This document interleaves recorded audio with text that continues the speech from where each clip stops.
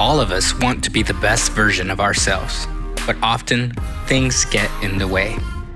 We can get in our own way. Knowing what our best looks like is one of the biggest struggles of being the best of you.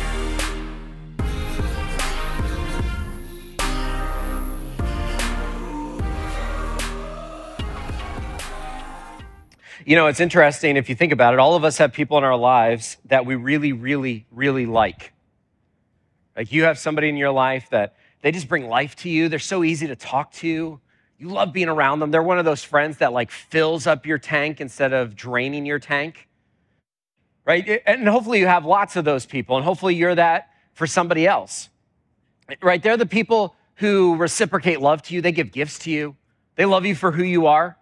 Right? They're the ones that you can call, and say, hey, I'm having a really hard time. And they listen to you and they tell you it's going to be okay. And they're just there for you. But then on the other side of that, we also have people that we don't like. Like we have people who are really, really hard to love. Maybe you work with somebody like that. Maybe you're related to somebody like that. And these people are not, they don't often do like evil things. Like sometimes they do.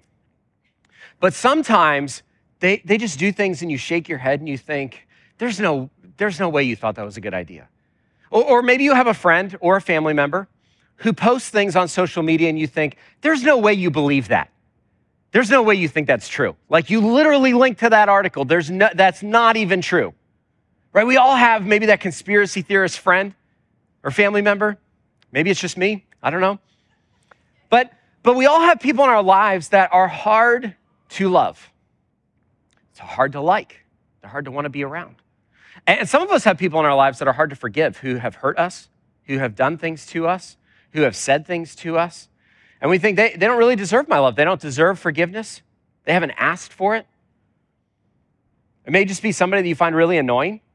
Like here's a great way to know the person in your life that fits this category. If their name appears on your phone for a phone call or a text message and you think, like maybe I can just pretend I didn't hear it. What do you do with those people? Like how do you move forward with those people? Because the thing is, as we've been talking about in this series in the book of James, our faith, the foundation of our faith, the security of our faith, and the fruit of our faith is seen in how we handle the people in that second category that we really wish were not a part of our lives. And it's not easy. And last week we looked at this idea that at the heart of God, at the heart of the gospel, is this idea that God loves and is for the powerless and the voiceless and the difficult people of our lives. Now, this sounds nice, okay? This sounds really nice. And especially when you come to church and you think, well, this is exactly what I'm going to hear at church. I'm supposed to love people who are difficult. I'm supposed to forgive people that don't deserve it. I'm supposed to be friends with the person that nobody else wants to hang out with. Like, that's, of course, what I'm supposed to hear at church. And it sounds nice, but it's actually incredibly difficult, as you know, but it's also not optional as a follower of Jesus. See, the thing is, as we go through James 2 today, if you're not a follower of Jesus, here's the great thing. You can just listen, and you're going to sit here and go like, yeah, everybody should do that. That's like really great advice. Everyone should actually do what is in the Bible, because this sounds really great. But if you are a follower of Jesus, this is not optional at all. And the people in your life that are difficult to love and forgive, they are in your life so that you can live out James 2. That's why they're in your life. Okay, that's why God has placed them in your life. If you've ever wondered, why did I get a difficult teenager? This is why. If you've ever wondered, why am I related to this family? This is why. God placed those people in your life for you to be able to live out James 2. Now, here's where we're going today, is we're talking about this idea of the best of you. The best of you is seen in how you treat people who can't return the favor. Okay? The best of you is seen in how you treat people who can't return the favor. It's not seen in how you treat people who can return the favor. It's not seen in how you treat people who give you the favor first. That's easy. You're supposed to reciprocate. That's just being a good human. But the best of you is seen in how you treat people who can't return the favor. And most of the time, the people who can't return the favor fit into that second category of being difficult. They can't move your platform forward. They can't help you build your business. They can't give you more influence. They're not part of the in crowd. And in fact, when you love them and serve them, you're often going to do it in secret and no one will ever know. Now, here's one of the reasons that we don't like it, because we want people to know. Like, we want people to know if we've been a good person. If you do someone a favor, you want people to know. In fact, you probably post a picture on Instagram to be like, look, I'm doing a favor. Check this out. Look at me serving. I'm doing this. And yet, the best of you is seen when no one sees it. It's seen when no one sees it. See, and for James, this idea is central to the letter that he writes. We skipped over this part in chapter 1, and we're going to go back to it today before we get to chapter 2. This is what it says in verse 9. It says, let the brother of humble circumstance boast in his exaltation, but let the rich boast in his humiliation, because he will pass away like a flower of the field. For the sun rises, and together with the scorching wind dries up the grass. Its flower falls off, and its beautiful appearance perishes. In the same way, the rich person will wither away while pursuing his activities. See, what James is talking about and what we're going to see in chapter 2 is what the gospel of Jesus does is it levels the field, okay? It levels the field. James says that there are people in our lives that are rich. They're part of the in crowd. In the first century, rich and poor was kind of the biggest markers that they could use in writing. But you could put into this like the in crowd, the out crowd, this political party, that political party, this race, that race. And we think about all these things, and for many of us, we elevate something in our minds. Oh, if I can get this, if I attain this, if I have this GPA, if my kid goes to this college, if I get that. And James says all of that you're trying to attain, it's just going to wither away. Here's a great example. Think about it like this. How many of you know the name of your great-great-grandparent?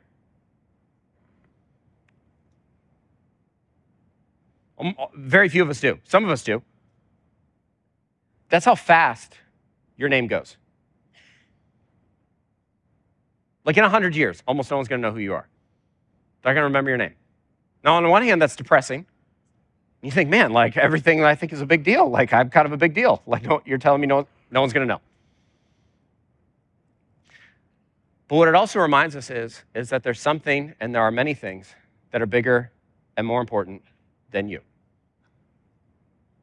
And what the cross of Jesus does is it levels the field, and it says the people who think they're up here, who think they're something, who think they're kind of like a thing and have a blue check mark next to their name on social media, they're actually down here. The cross brings us down and humbles us. But there's also a group of people who are like, I don't deserve anything. I'm so bad. I just get what I get. And they put themselves way down here, not from a sense of humility, but because they don't have a good self-worth. They don't see themselves the way that God does. And the cross of Jesus says, no, you also come up. You also come up. The cross levels the field. Now, this is important because as we get to chapter 2, we're going to see how we live that out because that's true, okay? Because that's an easy kind of church idea to be like, yeah, the cross levels the field. I'm even with everybody. But the reality is, deep within our hearts is a constant battle of bias and judgment. Now, before we get to chapter 2, let's just say this together, okay? Let's just admit this together. You're really good. I'm really good at judging people. Okay? Just admit it. Like if you want to say it out loud just to feel some freedom, I'm really good at judging people. You are. You're really good at it. You did it already today, probably 15 times. You're really good. You're really good at judging yourself too. We're really good at judging people. We're really good at having a bias. Many times we don't think that we do, but we do. We have a bias. We have a bias, and it shows up in all kinds of ways. And James gives us a really simple example. He says, my brothers and sisters, do not show favoritism as you hold on to the faith in our glorious Lord Jesus Christ. For if someone comes into your meeting wearing a gold ring and dressed in fine clothes, and a poor person dressed in filthy clothes also comes in, if you look with favor on the one wearing the fine clothes and say, sit here in the good place, and yet you say to the poor person, stand over there, or sit here on the floor by my feet, haven't you made a distinction among yourselves and become judges with evil thoughts? And so James starts off by saying, hey, let's look at what's in our heart, okay? Let's look at what's in our heart, because a lot of times in our culture, we'll say things, well, that's not really me. When I said that, that's not really who I am. But James says, no, what's in your heart, as we've already seen, what's in your heart eventually comes out, Okay, I said this earlier in chapter 1. What's in your heart eventually comes out. And what's in your heart eventually comes out in how you judge people and look at other people. And so he says, imagine you're at a place, church service, you're at a meeting, and two people come in. One's rich, right? And he's got an entourage, dressed to the nines. I mean, he looks great. You think, man, like, I just want to be with that guy. Like, that guy has power. You could just see his influence, right? And when you walk into a room, any room that you've ever been in, you know who is the power and who is the influence. Like, you just know. You walk into high school, you know who the in crowd is. You walk into the cafeteria at a high school, you know where the cool kids sit. He says, imagine then a poor person comes in. He's not dressed to the nines. And you say, yeah, just get out of the way. Go sit over there. Now, here's the thing. Our first thought when we read James chapter 2, and James says about, the rich person and the poor person, we think, I would never, ever do that. But the thing is you would, and you do. And sometimes we do it without even realizing it. I mean, think about it like this. When was the last time you helped somebody who could never help you back? When was the last time you helped somebody with their career who could never repay the favor for your career? Here's one. Have you ever sat at a table at a meeting or a wedding and been annoyed at the table you got placed at? Probably. Why'd you get annoyed about it? Well, because there's the really cool fun table over there. Like, why didn't I get the cool fun table? Like, look at them. They're singing and laughing, and I got this table, and I don't know anybody. We get annoyed about it. Or this one. When was the last time that you ever recoiled at the smell of somebody's breath or body odor? Yeah, but they should, Josh, they should know. Like, they should take a mint. Like, everybody should have a mint. They should know. But what did we just do? We just said they're a little bit lower. Have you ever scanned the room while you're talking to somebody, but you're looking around trying to find somebody else to talk to? Did you ever do that? Did anyone ever do that to you? It feels amazing. It's so great when somebody does that. When they're just looking around the room and you're like, oh, cool. Like, you want to talk to somebody else, like anybody else. Like, here's one. If you're on a Southwest flight, how annoyed are you when someone sits in the seat next to you? You're like, man, I just really wanted to be alone. What about skin color? Have you ever looked at somebody with a different skin color, different ethnicity, and wondered, why aren't you more like me, or why aren't you more like this? Or what about the way somebody votes? Maybe we talk about this because this is a really big deal in our culture, just the political voting. Do you ever look at somebody and just be like, why would you vote for that person? I mean, you've probably done this as a parent. I've done this as a parent where my kids have said stuff to me, and I'm just like, and I'm in my mind, I'm just thinking, that's the dumbest idea. Am I allowed to tell you that that's an awful idea? But do you know what I just did? I just judged them in that moment. See, it's so easy to do. See, and here's the thing. The amazing thing about this idea of bias, okay? Here's the amazing thing, is that when you read every other verse in the Bible about any other kind of sin, lust, greed, pride, we're like, oh yeah, woe is me, if only for the grace of God, I have all those things in me. The moment bias comes up, we're like, I'm not biased. It's the one sin we're convinced we do not struggle with, but we are convinced everybody else has. And so James says, we do it every single day. We do it all the time. Because here's why, okay? Somewhere along the way, you were taught to ask the question of how can I get ahead and who can help me to get ahead? That is woven into the just fabric of our American narrative, okay? How can I get ahead? Look out for number one. Maybe you were taught in your family of origin, if you don't look out for yourself, no one else is going to look out for you. And so we go through life leveling people out, deciding where we fit on the pecking order. You're taught somewhere in school where you are on the pecking order, and then you spend your entire life doing that. And James says, no, the cross just levels the field. The cross just levels the field. And the bias that's in your heart and in mine, you have to constantly fight because it's there. It's there. Right? And we see this in our relationships when we do something for somebody else and they don't say thanks. And it shows up when we take things for granted, when we just expect that it should be this way. See, because remember, the best of you is seen in how you treat people who can't return the favor. The best of you is seen in how you treat people who can't return the favor. Going a little bit further, the best of you is seen in how you treat people who don't return the favor. See, you have somebody in your life that does not return the favor. And you're wondering, how long do I have to be nice to you?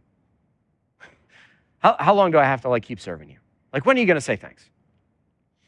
Right when the disciples came to Jesus, they're like, how many times do I have to forgive? And Jesus says 70 times 7. And I'm sure someone's going, all right, so if I get to 491. So what you're saying, Jesus, is at 491, I can stop? But here's why he said that. Because at some point you stop counting. At some point you lose track. And so the question James wants us to ask is, what bias do you have? Because you have one. You have a bias. You look at people in a certain way and create categories and create levels. And so we have to admit what our bias is. What our bias is. I mean, one way you can think about it, if you're a parent, what kind of person do you hope your child doesn't marry? That's a bias. What kind of job would you never want? That could be a bias. Is there a place that you would just never, ever, ever live? That could be a bias. Now, all those things aren't necessarily a bias, aren't necessarily a sin, but what James is saying is be aware. Be aware, just like we talked about temptation. Be aware. What is it that lurks underneath the surface of your life? Just be aware. See, and this is hard to hear. I mean, honestly, James 2 is really hard to hear because we want to play favorites. We do. We want to play favorites. We want to play favorites because it helped us get ahead at some point in life. We want to play favorites because somebody played a favorite against us and it hurt, and so we want to return the favor to somebody else. We want to play favorites. And James says everybody plays favorites, but the heart of God doesn't play favorites. Right? What did we just sing about God's reckless love? Does it make any sense to leave the 99 behind to go find the one? Does that make any logical sense? We would look at that and be like, 99 is not too bad. That's good. I mean, that's almost perfect. And God says, no. My grace means I chase after them all. But here's what happens. He says, listen, my dear brothers and sisters. This is the heart of it. Didn't God choose the poor in this world to be rich in faith and heirs of the kingdom that he has promised to those who love him? And yet you have dishonored the poor. Don't the rich oppress you and drag you into court? Don't they blaspheme the good name that was invoked on you? And so James says, what do the rich, the people that you're trying to get to, the people that you're trying to be in with, the people that you're playing favorites with, what do they actually do for you? I mean, think about it. Think about when you're in high school, okay? All the things that you did to be in the in crowd. I mean, we did some really ridiculously stupid things to be liked in high school. And we still do it as adults. Right? When you're standing there and everyone's making fun of somebody at work and you don't step in and you kind of laugh along. James says, what has it ever gotten you? What have they ever done for you? Yeah, but one day it's going to really pay off and it's going to be amazing when it does. And that's what we tell ourselves. That's what we tell ourselves. But James says, no, at the heart of God are the people that we place way down here. Listen to Exodus 22. God tells the people of Israel, says, you must not treat any widow or fatherless child. You must not mistreat them. We talked about this last week. The overlooked, the powerless. At the heart of God is protecting them. Deuteronomy 10 says, for the Lord your God is the God of gods and Lord of lords, the great, mighty, and awe-inspiring God.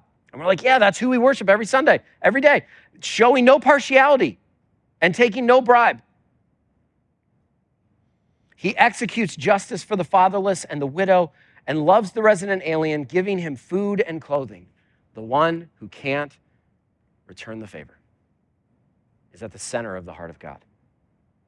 Psalm 68, I love this. God is a father of the fatherless and a champion or protector of widows.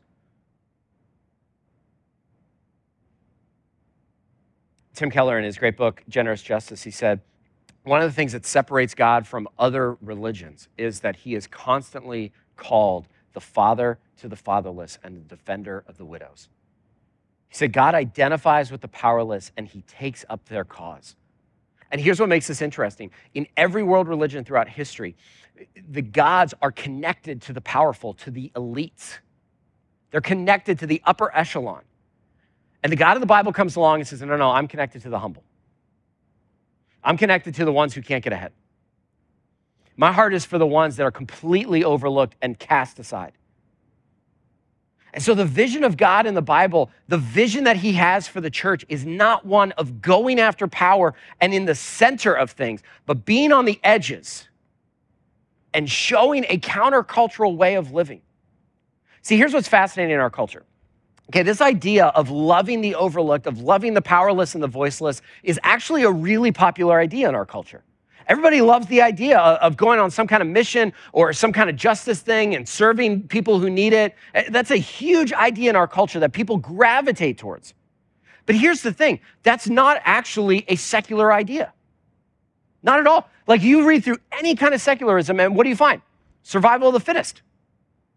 This idea of loving the overlooked, of pursuing the powerless, of not showing favorites, that is not at all a secular idea. That is at the heart of who God is.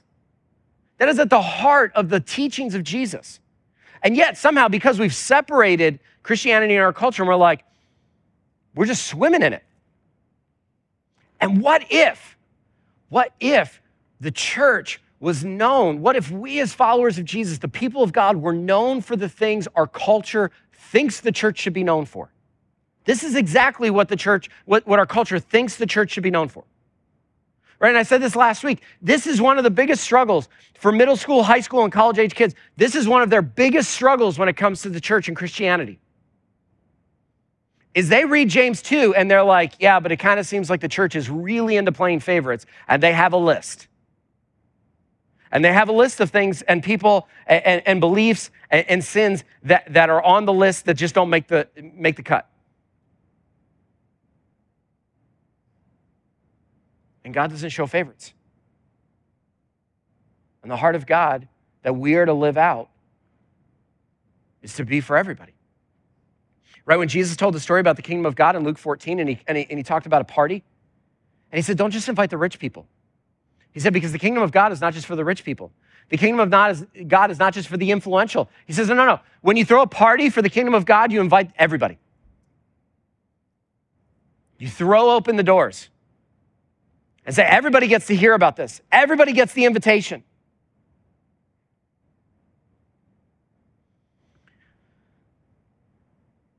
But we struggle because we like to play favorites.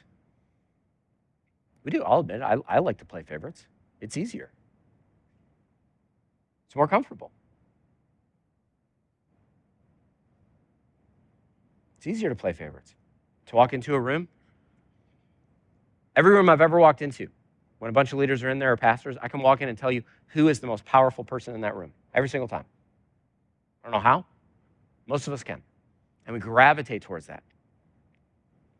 And one of the things we have to continually be aware of is this question of, would Jesus actually gravitate towards that? Or would he gravitate towards the person who's sitting on the edge by themselves?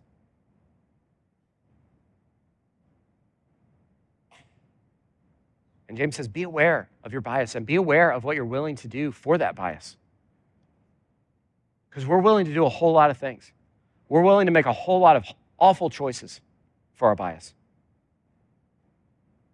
And just to help us bring it home so that we can see the heart of God, James tells us in verse 8, he says, this is the heart of God. Indeed, if you fulfill the royal law prescribed by the scripture, love your neighbor as yourself, you're doing well. If, however, you show favoritism, you commit sin and are convicted by the law as transgressors. For whoever keeps the entire law and yet stumbles at one point is guilty of breaking it all. For he who said, do not commit adultery, also said, do not murder. So if you do not commit adultery but you murder, you are a lawbreaker. speak and act as those who are to be judged by the law of freedom. For judgment is without mercy to the one who has not shown mercy. Mercy triumphs over judgment. Now here's what I think is really important is that James talks about things that we would go, yeah, those are totally sins. Adultery, murder, like, yeah, those are really bad. Like, you should not commit murder. We'd all be like, yes, that's a great verse, James, you tell him. He's like, favoritism's also a sin. No. No, it's not. It's not as bad. I think it's interesting that he takes two things that we go, yeah, you shouldn't do that. That can destroy people. I mean, murder really can destroy people. And we have seen in our lives the pain and destruction of adultery. And James throws favoritism in there. I mean, he could have picked anything. He could have picked white lies, like favoritism's like white lies. But instead, he wants us to see the gravity of how God sees favoritism and bias. And we don't see it the same way. And I've had to confess this past week of just saying, like, I don't see favoritism as bad and awful as God does sometimes. I just see it as something we do. And James says, no. It's on the same level. It's not like murder up here and then favoritism down here. He's like, no, they're both against the heart of God. And he says, so he picks up the teachings of Jesus, his brother, okay? Remember, James is the brother of Jesus. And when they come and question Jesus and they say, what is the evidence of a changed life? What's the most important commandment? What does it say? Love the Lord your God with all your heart, soul, mind, and strength, and love your neighbor as yourself. This is what's important because James shows us that with a changed heart, how we live this out. Love your neighbor as yourself. Now, here's the thing. Some of us, I mean, think about how you love yourself. Like, some of us are really good at loving ourselves. Like, we take care of ourselves. We make sure we have enough food. We make sure we have the right things to wear. You spoil yourself. Some of us are really good at that. James says, if that's how you love yourself, that's how you love other people. Now, some of us connected to verse 9 and 10 when he talks about, the person who just has just low picture and does not see themselves the way God does. Don't love ourselves very well. And some of us need to be told, you actually need to learn to love yourself the way that God loves you so that you can love other people. But we make sure that we get taken care of. And so James says, love people the way you love yourself. Now, when they came to Jesus in Luke 10 and asked him this, like, well, then who is my neighbor? And Jesus, what does he say? He basically just says, the person in front of you. Because this is how we think. We think of neighbor when we think of the person next door to us that chances are you may or may not know their name. Right? Maybe you have a neighbor that when you take your trash cans out or get the mail and you're like, I really just don't want to talk to that guy. I really just hope they're not walking by. Maybe you have a neighbor in a cubicle next to you. The one that plays like the really loud music, and you think that it's a rule. Why do we play music at the office? Like, they're not supposed to, and they do anyway. They chew really loud at lunchtime. That's your neighbor, okay? That's your neighbor. They have a locker next to you. It's the parent that you see at all the games. That's your neighbor. The person right in front of you. And Jesus, when they asked him this and he told a story about different races. And he says, our neighbors also don't look like us. Our neighbors don't vote like us. Our neighbors don't talk like us. Now, here's the thing about Christians and churches is that when it comes to neighbors who don't look like us, talk like us, act like us, we're good to go love them overseas in a missions trip and then come home to people who look like us, act like us, and talk like us. But the moment we interact with someone who doesn't look like us, act like us, and talk like us here, we're a little less likely to love them as our neighbor.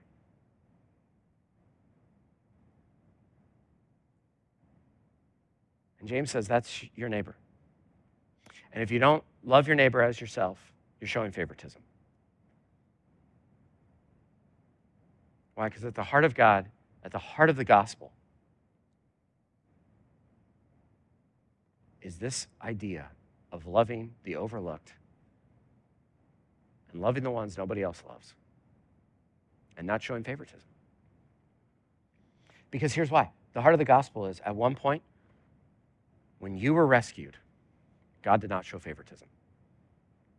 God didn't need to rescue you. He didn't need to rescue me. In fact, if everybody never followed Jesus or never heard about Jesus for some reason,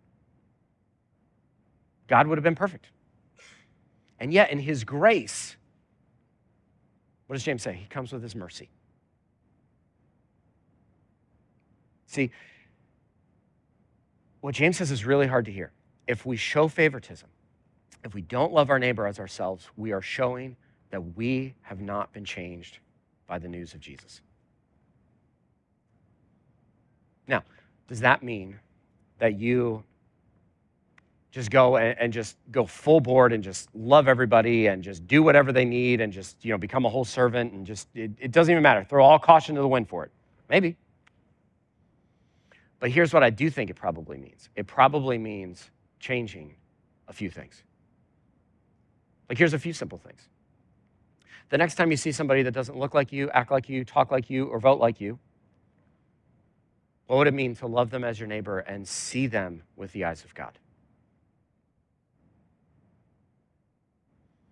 What about the next time that you read something that just makes your blood boil on social media? And instead of being like, what an idiot. I can't believe they wrote that. I can't believe they even linked to that. I cannot believe that I'm related to them.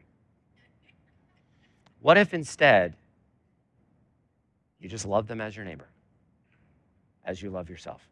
Now, here's the thing. When you post something ridiculous on Facebook or social media, do you know what you do? Do you know what you think? I just give myself the benefit of the doubt. I just didn't know. People should be kind. What if you did the same for them? That's loving your neighbor as yourself. The next time, instead of judging somebody because of the way they smell or the way they look, what would it mean to love them as their neighbor, as your neighbor? Maybe it just means that you open up your Altoids, you take a mint, and you're like, you want one?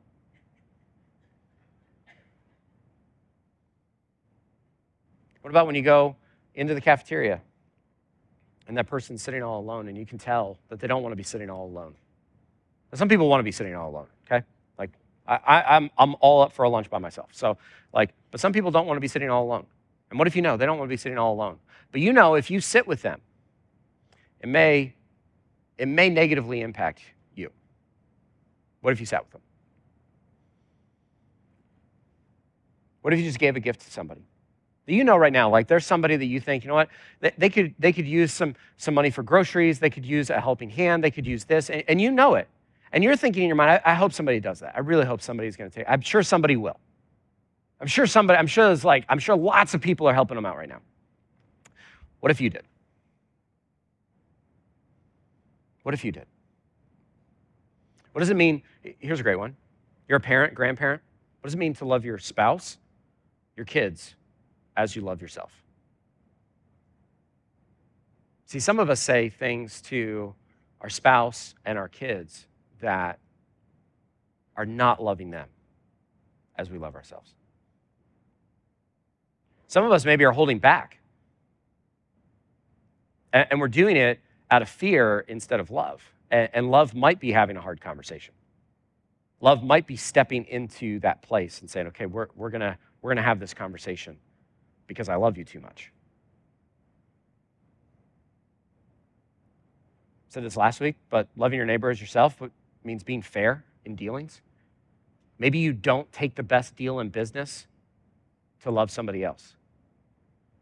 Have you ever seen a deal happen or some kind of thing happen where you're like, this person should know, but I'm going to get total advantage out of this. This is totally working for me. I can't help it that they don't know.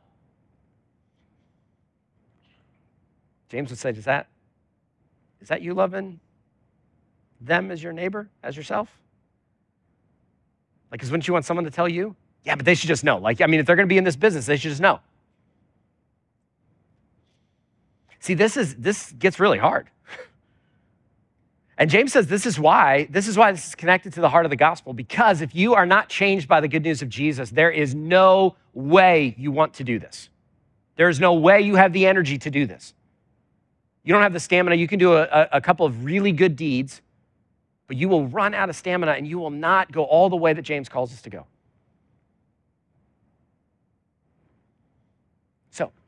Who in your life, who has God placed in your life for you to love as your neighbor who can't or won't return the favor?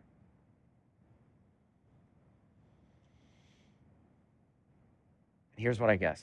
My guess is you see them. You see their face, and you know exactly what it is. You know exactly what it would mean to love them as your neighbor.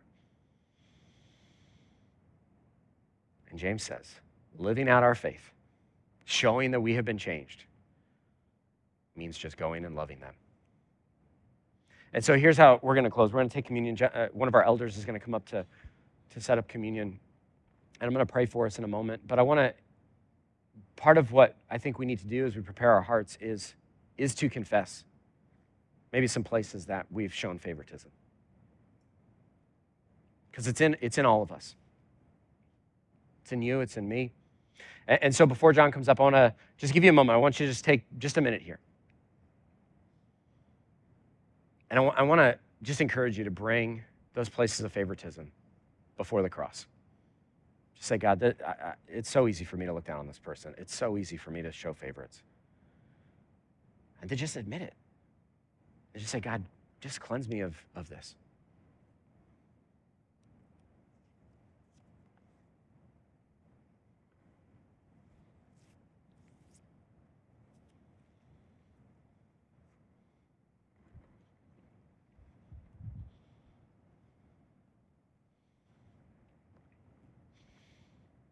God, I thank you that you did not show favorites to us.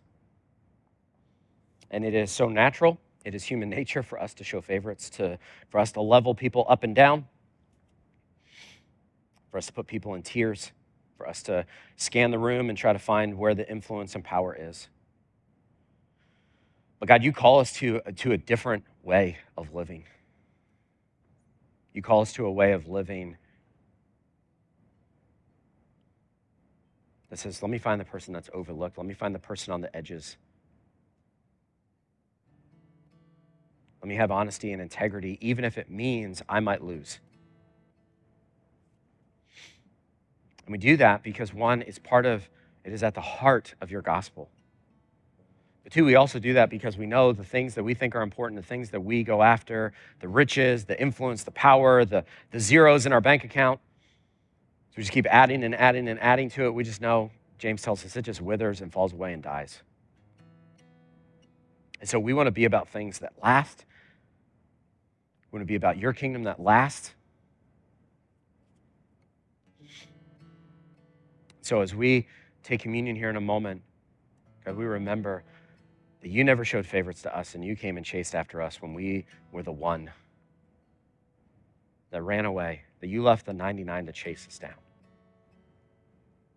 In your name, amen.